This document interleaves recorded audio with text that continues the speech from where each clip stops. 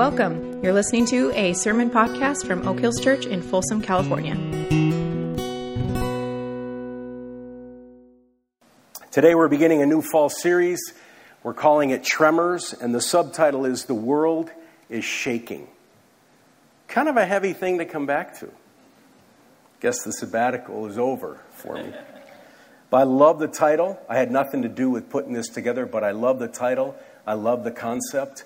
I love the series, and I especially love the invitation and the challenge to us as a congregation to step toward and into some of the uncertainties and complexities swirling around in our culture these days. A week ago Friday, I boarded a train in a little town called Sturtevant, Wisconsin.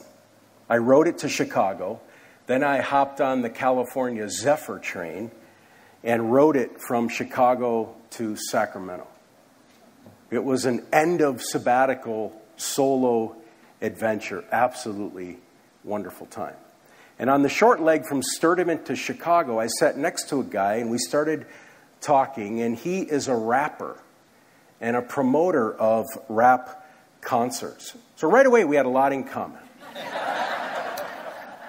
Started rapping on my sabbatical. I'm kidding. In the course of our discussion, he told me about his family and some of the challenges he was facing in those relationships. And then he told me he was a Muslim. And then he asked me what I did. And I said, well, I'm a Christian pastor. And right there, on the spot, on the train from Sturtevant to Chicago, a tremor occurred. And I felt the world shake just a little bit. Because he was a Muslim, I was a Christian. And what baffled him and bothered him was why our different faiths had to cause such tension and fracture. And he launched right into it. And we talked about this for a half an hour, like adults, with respect for each other. We processed what has been happening in our world. We processed some of the dividing lines that get erected at the mere mention of Muslim and Christian, as an example. Then we exchanged phone numbers when the train ride was over. And I now have a friend who is a rapping Muslim. And he has a friend who's a rapping pastor. As you well know, for several years, our nation and our culture has been tremoring. Major shifts have been occurring in society, and tensions have been rising, and fractures have been deepening. And despite efforts towards civility and mutual respect, things like anger, antagonism, and division continue to drive a wedge between people and in our culture. And as this happens, ever so gradually, it seems to me, and it seems to us, our culture is moving away from an and posture and moving toward a versus posture, V-E-R-S-U-S. Away from an and posture and toward an against posture. Things that were once options based on one's discernment or preference or conviction have now become oppositional. Instead of this or that, it's this versus that. Politics being the one arena where this has been happening at the speed of light. Republicans and Democrats from years gone by has become this party versus that party. And I know I'm oversimplifying, and I know there are dozens of but what abouts running through our minds right now. We could explore all those. Clearly, just to say it, there are real differences that create natural disagreements and divisions between groups of people. We're not pretending there aren't differences, and we're not pretending that sometimes they're insurmountable differences, because they are. My new rapper friend and I have vastly different beliefs about God and faith and life and love. But keeping the focus narrow for our purposes in this series, versus, it seems to us, has nearly replaced and. Fighting has nearly replaced basic kindness toward those who see it differently. These days, it sometimes feels like the new peer pressure says, quote, you don't really hold a conviction unless you fight against those who don't, especially on social media. So the and is fading and the versus is growing. And we think it's vital for Christ followers to resist the temptation of anger and antagonism and do the hard work of thinking carefully and deeply about these issues and do the hard work of learning how to discuss these things in ways that reflect the heart and character of Jesus. And it is hard work. It's extremely messy. It doesn't just fit in some neat category. We have to engage. So today we're considering the topic as we get started in this of character and leadership. Not character or leadership. Not character versus leadership, but character and leadership. There was a time not very long ago when these two things were almost inseparable. Studies were done. I looked at one the other day, but I remember this back in the mid-2000s and early 2000s. Studies would be done by places like Harvard, and they'd come out with these things. The best way to be an effective leader is to have high character. So the best leaders in politics, sports, education, business, religion were people of high character. They weren't perfect, they weren't spotless, they weren't prudish, but they were people who valued certain virtues that were generally understood to be good. Things like humility, mutual respect, kindness, other-centeredness, being truthful in your leadership. But today, there seems to have developed more of an either-or mindset about character and leadership. It's not clear-cut, but today it's almost as though it's kind of understood, wink, wink, that a leader who's going to get anything done has to kind of do some shady stuff underneath the table. And again, I'm not suggesting that things have devolved to the point where it's full-blown character versus leadership. I'm not saying that. Or character or leadership. The categories are not that clean. But we're living in a time where there is less clarity on what constitutes good character. We're living in a time when the importance of character is sometimes downplayed in the interest of an outcome we think is crucial. We are living in a time where the attitude increasingly seems to be something along the lines of, well, character would be a nice thing for a leader to have, but there are pressing issues to resolve. So leadership character would be nice, but leadership competence is essential. And yet, as we all know, there's an infamous list of scandals that were first birthed in the heart of some leader who thought the outcome was the top priority. I'll name them, and you'll know what at least some of them are. Enron, Willow Creek, the Houston Astros, the college admissions bribery scandal, Watergate. And just with that quick list, the big arenas of life, politics, education, sports, religion, and business are all represented in this short Hall of Shame list. And the ultimate question we're struggling with today is, what does all this mean for those who profess allegiance to Jesus Christ? How does the tension, if we can call it that, between character and leadership get worked out in the real situations we face every day or week? What if you work for a skillful leader who lacks character? Should you quit? Confront? Just ignore? Or how about this? How do character and leadership shape our voting choices? Should they shape our voting choices? I mean, it's nice to talk about these things in the benign environment of a church service. But how do they play out in real life? See, when we start getting into the real life implications of these things, things get real messy real quick, because it's not a snap, quick answer. But if the Bible is what it claims to be, that is not a book of rigid rules to follow, or not a book that becomes a weapon to wield to defend a position, if the Bible is what it claims to be, wisdom from God about real life and how to live it the best way possible, then we have to press into these things and ask God to help us. If the Christian life is a vibrant and authentic way of living instead of a dead set of stipulations to keep us out of hell, then we have to press into these things and ask God to help us and embrace the messiness along the way, knowing we're not going to get it all sorted out so we can say, well, this fits over here on this shelf and this fits over there on that shelf. So what does the Bible actually say about character and leadership? And we could go into all sorts of examples of good character, not so good character. We could go into all sorts of verses that emphasize the importance of character in leaders. But the one verse that jumps out to me that says it all is Proverbs 4 and verse 23.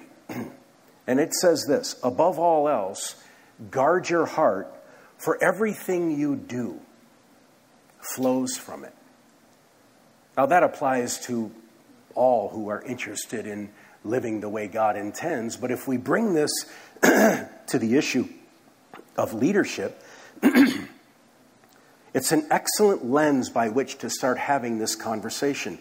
Above all else, leader, guard your heart, for everything you do flows from it. See, in the Bible, the heart is what we could call the control center for every aspect of our lives. Choices, thoughts, feelings, words, responses, reactions, attitudes, judgments, all of it, according to the Bible, flows out of our heart, our interior self. So according to the Bible, the essence of who we are is our inner self, our heart. And everything about us starts within us. So everything about leadership starts within us. And this is why the proverb says, above all else, guard your heart. Because everything you do flows from it.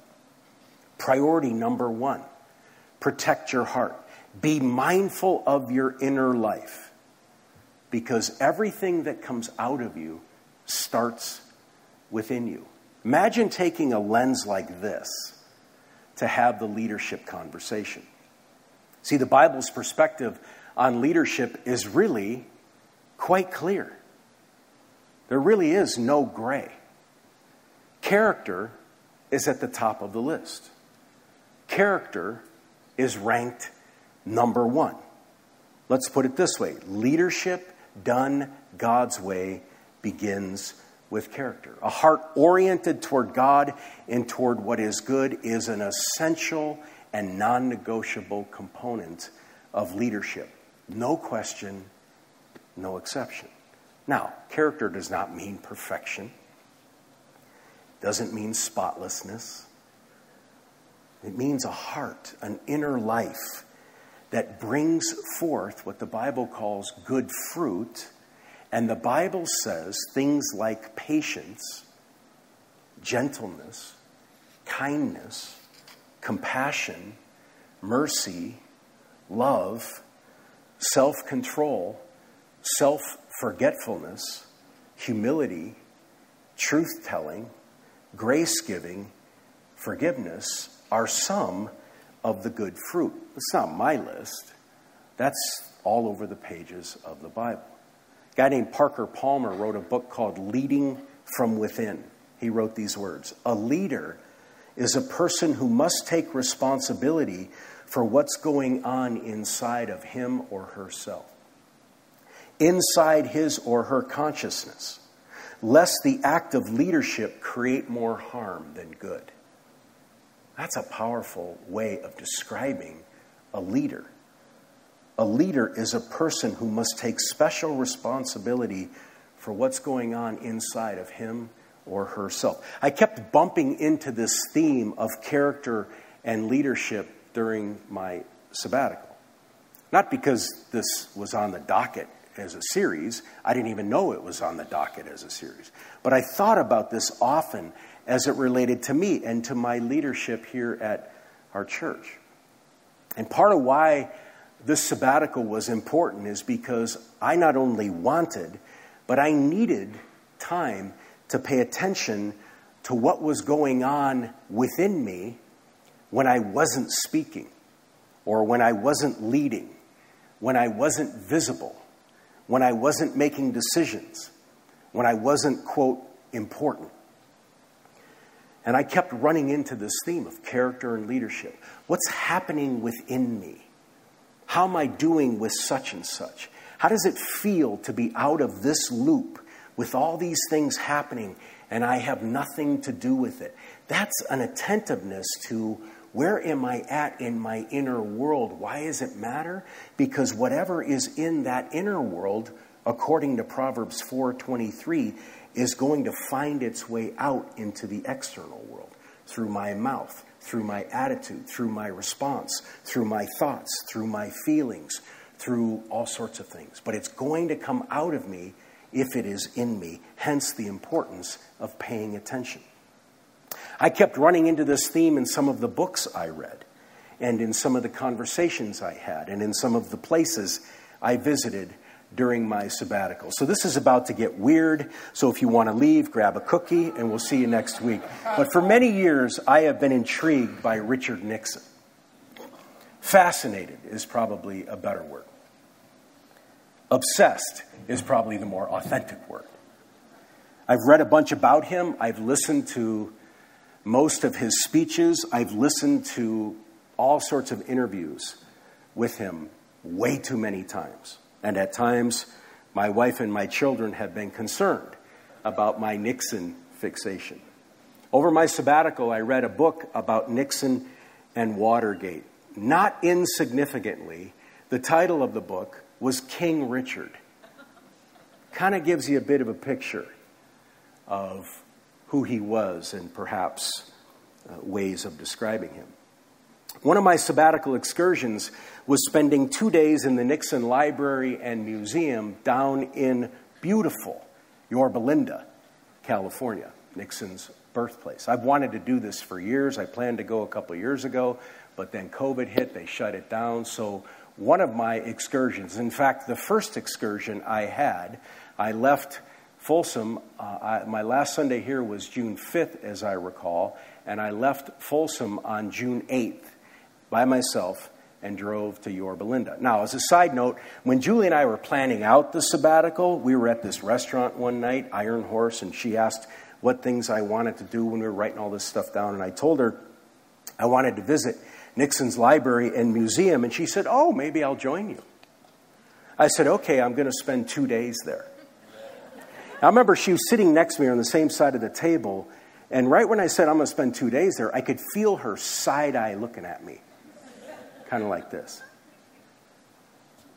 2 days? She said. 2 days. And then she said, and I quote, maybe I'll just meet you after in San Diego. Well, the 2 days I spent at the Nixon Library were remarkable. I could tell the docents who wander around such places knew that in me, they had a fish on. They wouldn't leave me alone. I strolled the place reading nearly every plaque and every exhibit. And the docents couldn't resist sharing their little insider tidbits with me about Nixon, confirming to me that Julie would not have enjoyed this experience at all. One reason Nixon has always fascinated me is that his character could not keep up with his position. His power exceeded the limits of his character, and ultimately, his lack of character ruined him and ruined his presidency.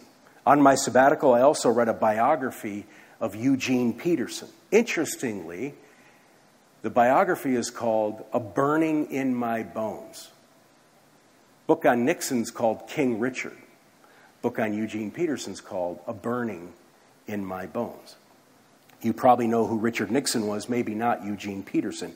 Eugene Peterson was a pastor for about 28 years and a prolific author, probably most well known for writing the Message version of the Bible that we refer to often here at Oak Hills. In the circles of pastors and Christian leaders, you say Eugene Peterson and people kind of melt at the name. As I said, his biography is called A Burning in My Bones, It's a marvelous book. I highly recommend it. And page after page reveal why people melt at the mention of Eugene Peterson. Richard Nixon and Eugene Peterson were both influential leaders. Both were very intelligent. Both were highly educated. Both were extremely well-read. Both were insecure. Both were flawed. Both were famous, though to different degrees. Neither of them was perfect or even close to it. Both said and did things they regretted. So what was the ultimate difference between these two leaders? The difference was their character. The quality of their inner life was vastly different. Nixon was constantly at the mercy of his relentless insecurities. His heart was full of contempt and rage toward any and all who crossed him in any real or perceived way. He attacked his enemies. He called them belittling names. Listening to Nixon talk about his enemies is like listening to a fifth grader talk about some kid he doesn't like. And that's all hard stuff. That all has to do with character. Everything you do that flows out of you starts within you. Nixon nurtured anger. He nurtured antagonism within his heart. He craved power and he craved importance, and he attacked anyone who stood in his path to getting them. Palmer's words again: a leader is a person who must take special responsibility for what's going on inside of him or herself, inside his or her consciousness, lest the act of leadership create more harm than good.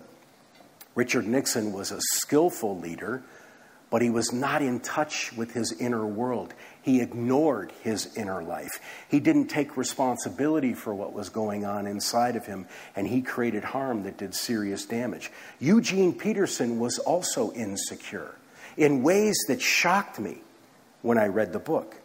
Peterson wondered if his ministry mattered in any meaningful way. He was worn down by congregants who picked apart his words or critiqued and chipped away at his ideas. He felt the wound of a distant father his entire life. And this wound scarred him and kept resurfacing even in his later years. But, and this is the crucial thing, Peterson was in touch with all of this. He knew his inner world. He admitted his insecurities and owned them. And he worked and prayed for God's power to change him. His heart was compassionate toward those who were broken because he knew his own brokenness. He had grace for those who had failed because he knew he had failed. He was gentle with his enemies because he knew that he was an enemy to some and had mistreated them. And most of all, Peterson valued the virtue of humility over just about every other virtue. And Peterson was an influential leader. So what's all this mean for us? What's it mean for our leadership, your leadership? What's it mean for the places where we work, the leaders we follow, or the people we lead? What's it mean for us as Christ followers in terms of our engagement in this character and leadership conversation that happens in our culture these days? A couple things I want to share, just 3 quick thoughts about character and leadership. The first is obvious. Leadership without character is bad leadership. Again, Parker Palmer, a leader is a person who must take special responsibility for what's going on inside of him or herself, lest the act of leadership create more harm than good. Not perfection, not spotlessness. Let's call it this: Nixonian denial of what's happening within gets us in deep trouble as a leader. So the best leaders are those who pay attention to their within world. What they say and do and think, their responses, their reactions, their anger, and their defensiveness drives them not to blame someone or something external, but it drives them into their own heart to understand the root of their reaction. Secondly, the best leaders are humble. I've come to believe the most important attribute of a good leader is humility, followed closely by vulnerability. I want to say that again. I'm not saying I'm right, but I've come to believe that the most important attribute of leadership is humility, followed closely by vulnerability. Paul says in Philippians 2 and verse 3, "Do nothing out of selfish ambition or vain conceit. Rather, in humility, value others above yourselves, not looking to your own interests, but each of you to the interests of others." Again, take this as a lens and put it up to leadership. Leaders, do nothing out of selfish ambition or vain conceit. Rather, in humility, value others above yourselves, not looking to your own interests, but each of you to the interests of others. And right after this, Paul says, let me make this simpler. Have the same humble mindset as Jesus. Christianity has been around for 2,000 years, and it has endured recessions and depressions and oppressions and wars and famines and droughts. And one of the most prominent attributes of the founder was and is humility. A couple weeks ago, I was in Minnesota with a pastor friend of mine, and I had a chance to meet one of his mentors. And if you assessed this mentor based on first impressions, you wouldn't think he was a leader. Over the course of the 2 hours we met, he asked me a bunch of questions about my life, about my family, about my ministry, and about my soul. And at one point, he spoke into me some very meaningful words. And when we left, I thought, wow, what a leader. But what made him so effective was not his dynamic personality or his big vision for how he was going to change the world. Rather, his humility is what made him so effective. Last thing, we need to engage in the struggle of sorting this out in the real contexts of our everyday lives. This is kind of where the rubber hits the road of this whole series that we're venturing into. How do we as Christians engage in this and sort this out in the real context and messy context of our everyday lives? See, we have to stop thinking character and leadership is the way it's done in the Christian or religious setting, but it won't work in business or in politics or in education. And we have to stop thinking this way because it's simply not true. When I look at Esther, David, Paul, Ruth, Jesus, John the Baptist, Moses, I see great leaders who impacted all different aspects of the world by leading skillfully with a priority on character. And we need to be in this discussion with our friends and with our coworkers when this topic of character and leadership comes up. And I'm going to jump the gun here a little bit and maybe say what some of us have been thinking. I assure you, as elections begin to roll around, the issue of character and leadership is going to be in the air. It's going to be a conversation. And the question is, will we be in the conversation? Will we be representing an authentic and vibrant form of real Christianity that's not afraid of these conversations and not afraid to say loud and clear, character actually matters in our leaders, not perfection. But character and leadership, if we pull them apart, we end up with people like Richard Nixon. They have to stay together. I have a good friend in another state who is a significant business leader in his community. I was able to spend some time with this friend while I was gone. He's a man of faith. He's a man of character. And he has massive leadership responsibilities in his business job.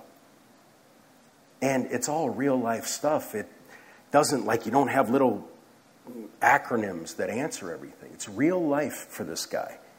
So it's not a walk in the park. Challenges galore, heartaches all along the way. And at times, pressures to set character aside for the sake of leadership. But here's the thing we as Christ followers have to hold to tightly. When we as Christ followers set character aside for the sake of leadership, we're failing in our leadership. When we minimize the importance of character in our leadership, we're contradicting the way of Jesus as it relates to leadership. We can't cut these things in half. And we most certainly can't put character and leadership over here, run some yellow tape around it and say, well, this is the way it works over in the religious world. But politics is dog eat dog. Business, it won't work over there.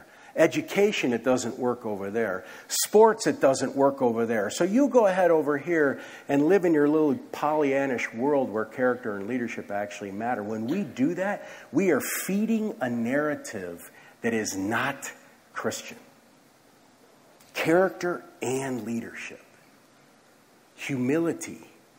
Vulnerability. Other-centeredness. Truth-telling. And leadership. We need to be in these conversations.